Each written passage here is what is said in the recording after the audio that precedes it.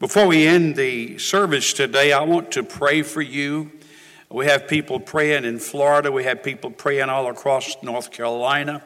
And we're praying specifically for needs. If you have a need today, I want you to listen to the Word of God. And then I want you to exercise faith and believe that the God that we serve, He is alive. Jesus is alive. The tomb is empty. Jesus came out of the tomb victorious, certainly over death and the grave.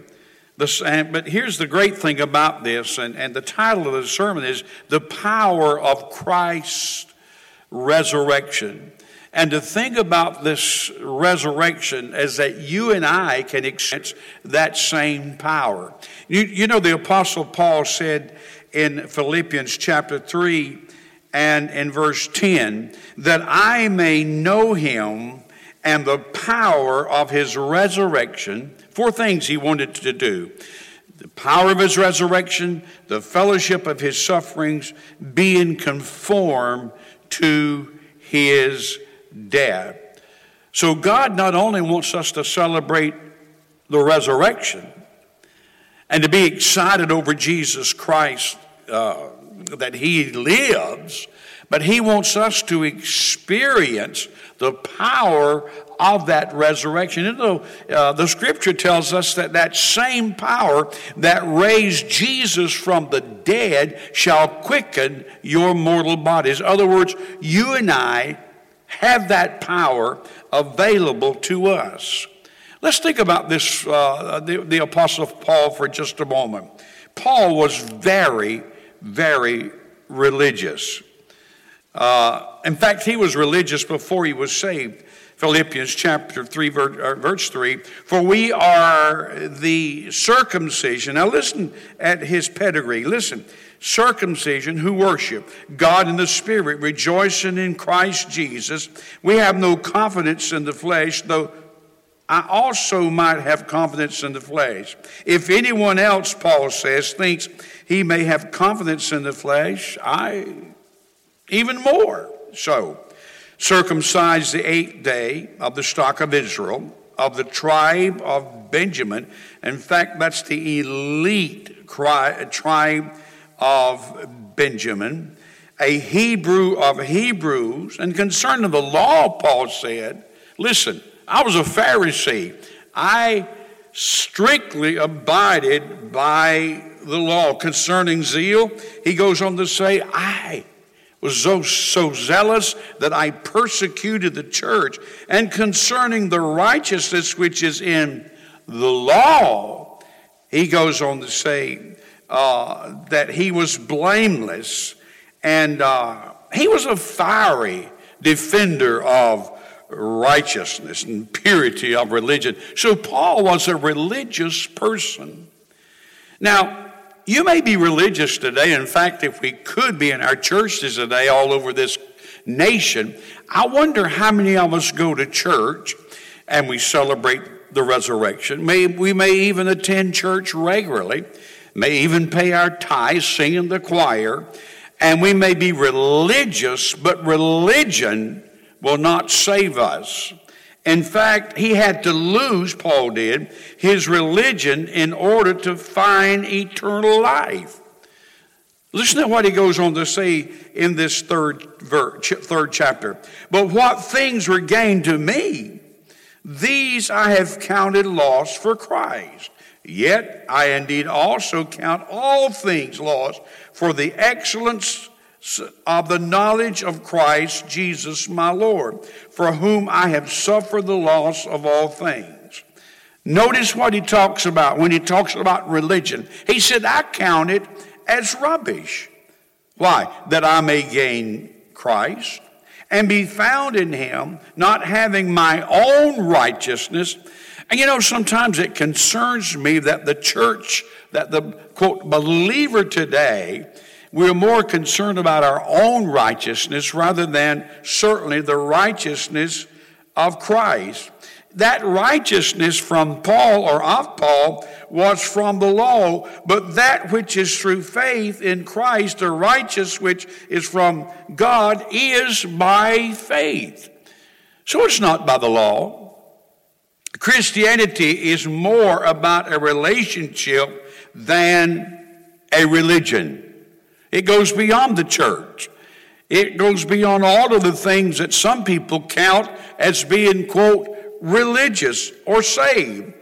Someone put it this way: Christianity is not a religion based on abstract principles. Christianity is a relationship with a living Savior.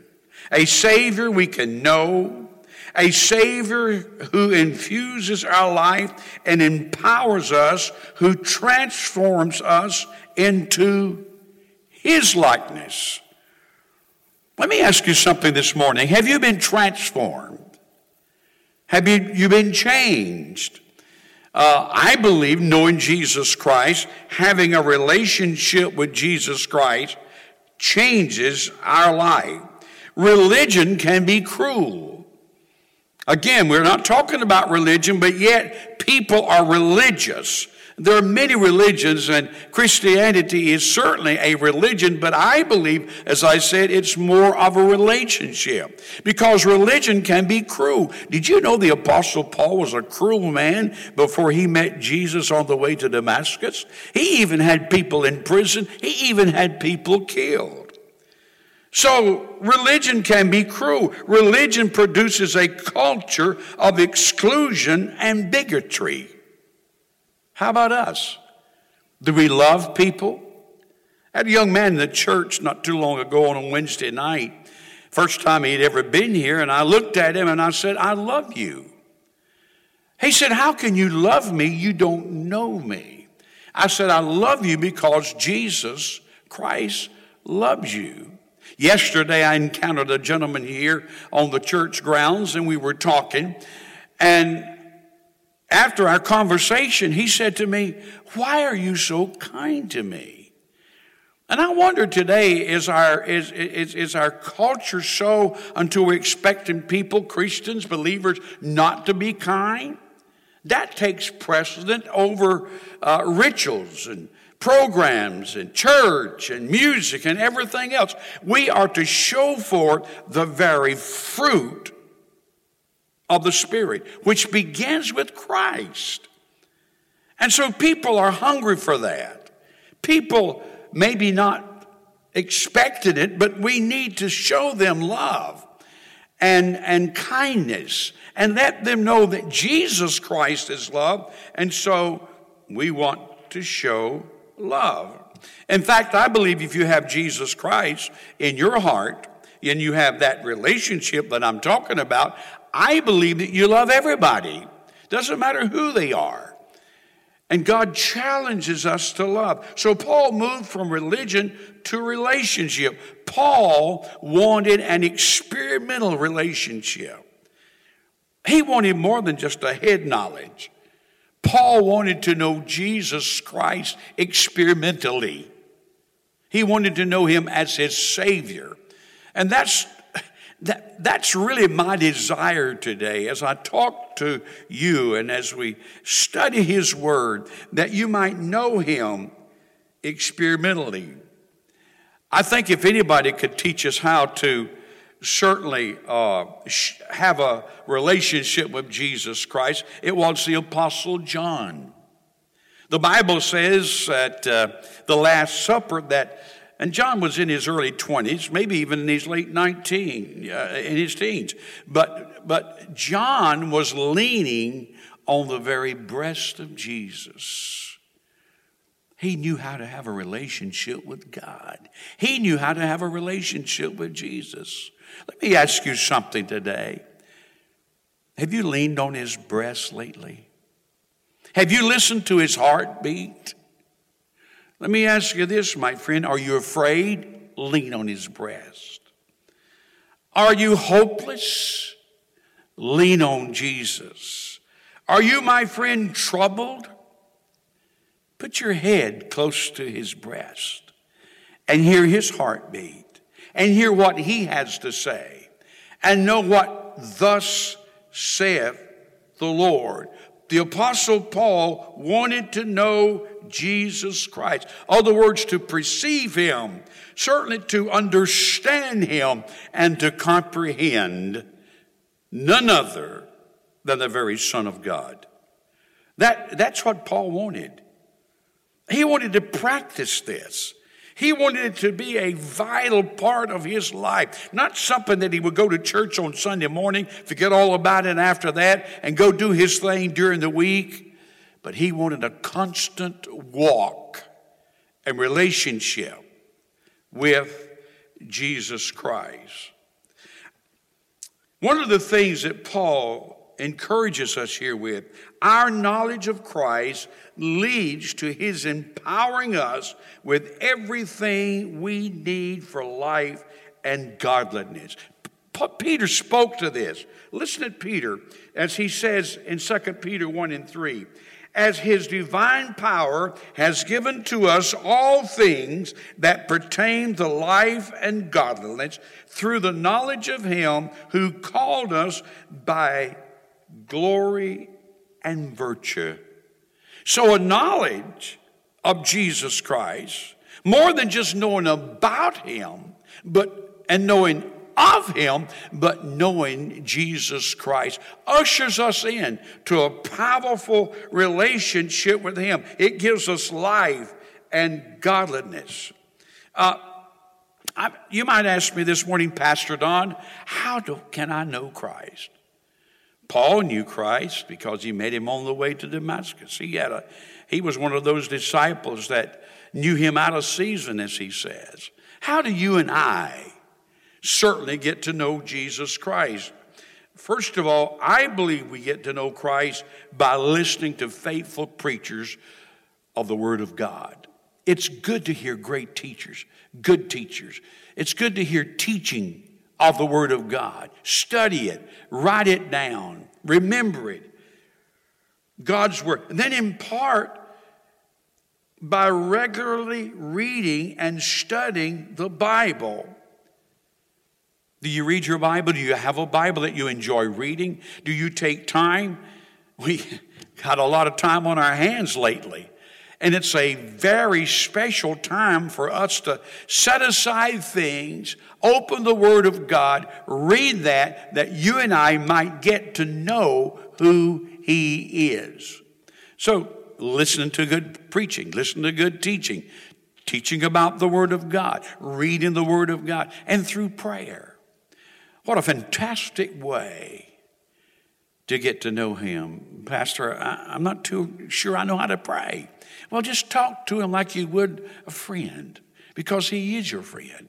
Just sit down and say, Lord, I can't figure this all out. I don't understand it all, but I want to talk to you. And you can talk to Him, and He listens to you, and He answers your prayer. The power of His resurrection, that's what He says. Paul said, I want to know Christ. I want to know the power of His resurrection. I want to experience this. This is a transforming power. In fact, he writes to the church at Corinth this. He said, but we all with unveiled face, beholding as a mirror the glory of the Lord, are being transformed into the same image from glory to glory, just as by the Spirit of the Lord. You want to be like Christ? Allow the Holy Spirit. Allow the Holy Ghost to usher you into His very presence. Not just His omnipresence and abiding presence, but allow Him to usher you into His manifested presence. Let it be real in your life. You say, Pastor, that was for the early church. That kind of manifestation, all that power you're talking about, everything you're talking, no, it's for us today. It transformed people's lives. The disciples, Mary Magdalene, millions of people over the years, lives have been transformed by this power. It is an enabling power. He writes to the church at Ephesus, now to Him who is able. You say, Pastor, you talked about peace a while ago. You talked about hope a while ago. You talked about God setting me free from trouble. Listen to this verse. Grasp it. Understand what it's saying. Now to him who is able to do exceedingly, abundantly above all that we ask or think, according to the power that works in us. You say, preacher, how am I going to receive this power? How am I going to have this power? Well, you know, the Bible says, Jesus says this, and it's two of my favorite verses in the entire Bible. It's in John chapter 7, verses 38 and 39. He who believes in me, Jesus says, as the scripture has said, out of his belly, the King James says, the New King James says, out of his heart will flow rivers of living water. But this he spoke concerning the Spirit, whom those believing would receive. Do you believe today? You see, what he's talking about, when we become a believer, when we ask Christ to forgive us of our sins, and we get to know him as our personal Savior, and the Bible uses this word save, and we are saved, the Spirit of God comes in to live in us. That's a wow.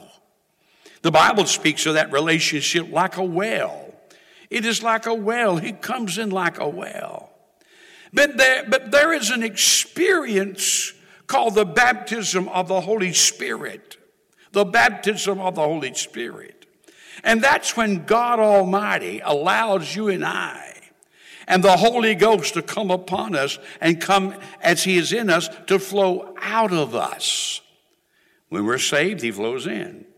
When we're baptized with the Holy Spirit, he flows out. And you and I are enabled not only to live a Christian life, not only to live in a culture maybe that's against us, Christianity, but we're able to see some great things happen. And the works of God you and I can do. Listen to what the Bible says. Jesus said in Acts chapter 1 verse 8, but you shall receive power when the Holy Spirit has come upon you. That's the kind of power the Apostle Paul was talking about, that I might know that power, that resurrection power. It's one thing to know about the resurrection. It's one thing to sing the songs. But it's something else, my friend, to know the power and have that personal relationship with God. When Jesus sent out the 12, listen to what he says. He gave them power and authority over demons and to cure diseases. Wow, Jesus did all that. And Paul says, I want to know that power. I want to know the fellowship of his suffering.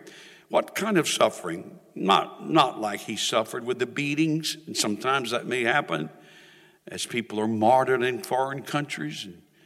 But he's talking about suffering the offense of the cross. If you claim the cross, you're going to suffer. And then lastly, conforming to his death. Some maybe literally, but in order to live, we must die. We must be willing to die. Aren't you glad he rose? Aren't you glad that he lives today? One of the greatest songs about the resurrection is sung by Dallas Holmes. In fact, it was written by Dallas Holmes. It's entitled, Rise Again.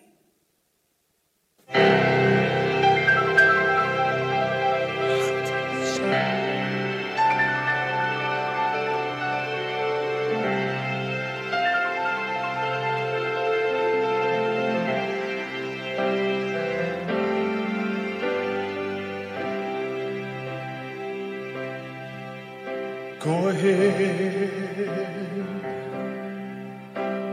drive the nails in my hands, let me where you stand. Go ahead and say it isn't me. The day will come when you see, 'cause I'll rise again. Ain't no power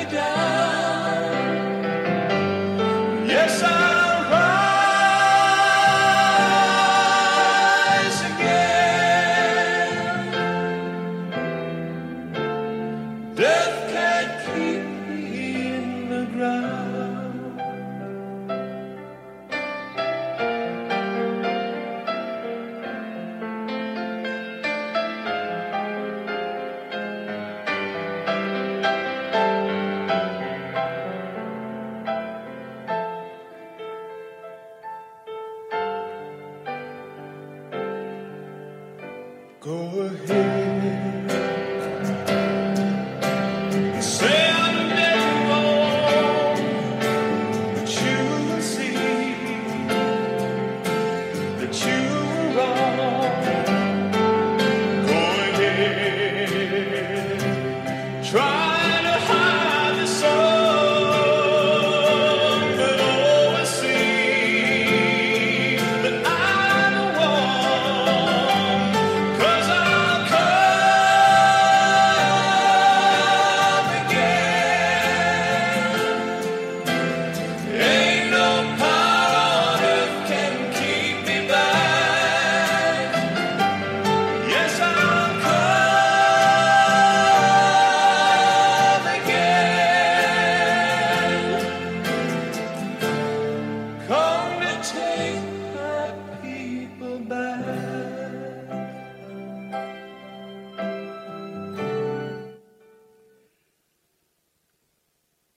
Amen. Hallelujah. What a song. Someone said to Alfred Ackley one time, why should I serve a dead God? Well, he said he's not dead. In fact, Alfred Ackley sat down and wrote this song, I serve a risen Savior. He's in the world today. I know that he is living, whatever men may say. I see his hand of mercy. I hear his voice of cheer.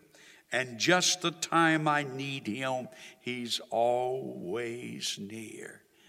And here's the chorus. He lives. He lives. Christ Jesus lives today. He walks with me and he talks with me along life's narrow way. He lives. He lives. Salvation to impart. You ask me how. I know he lives.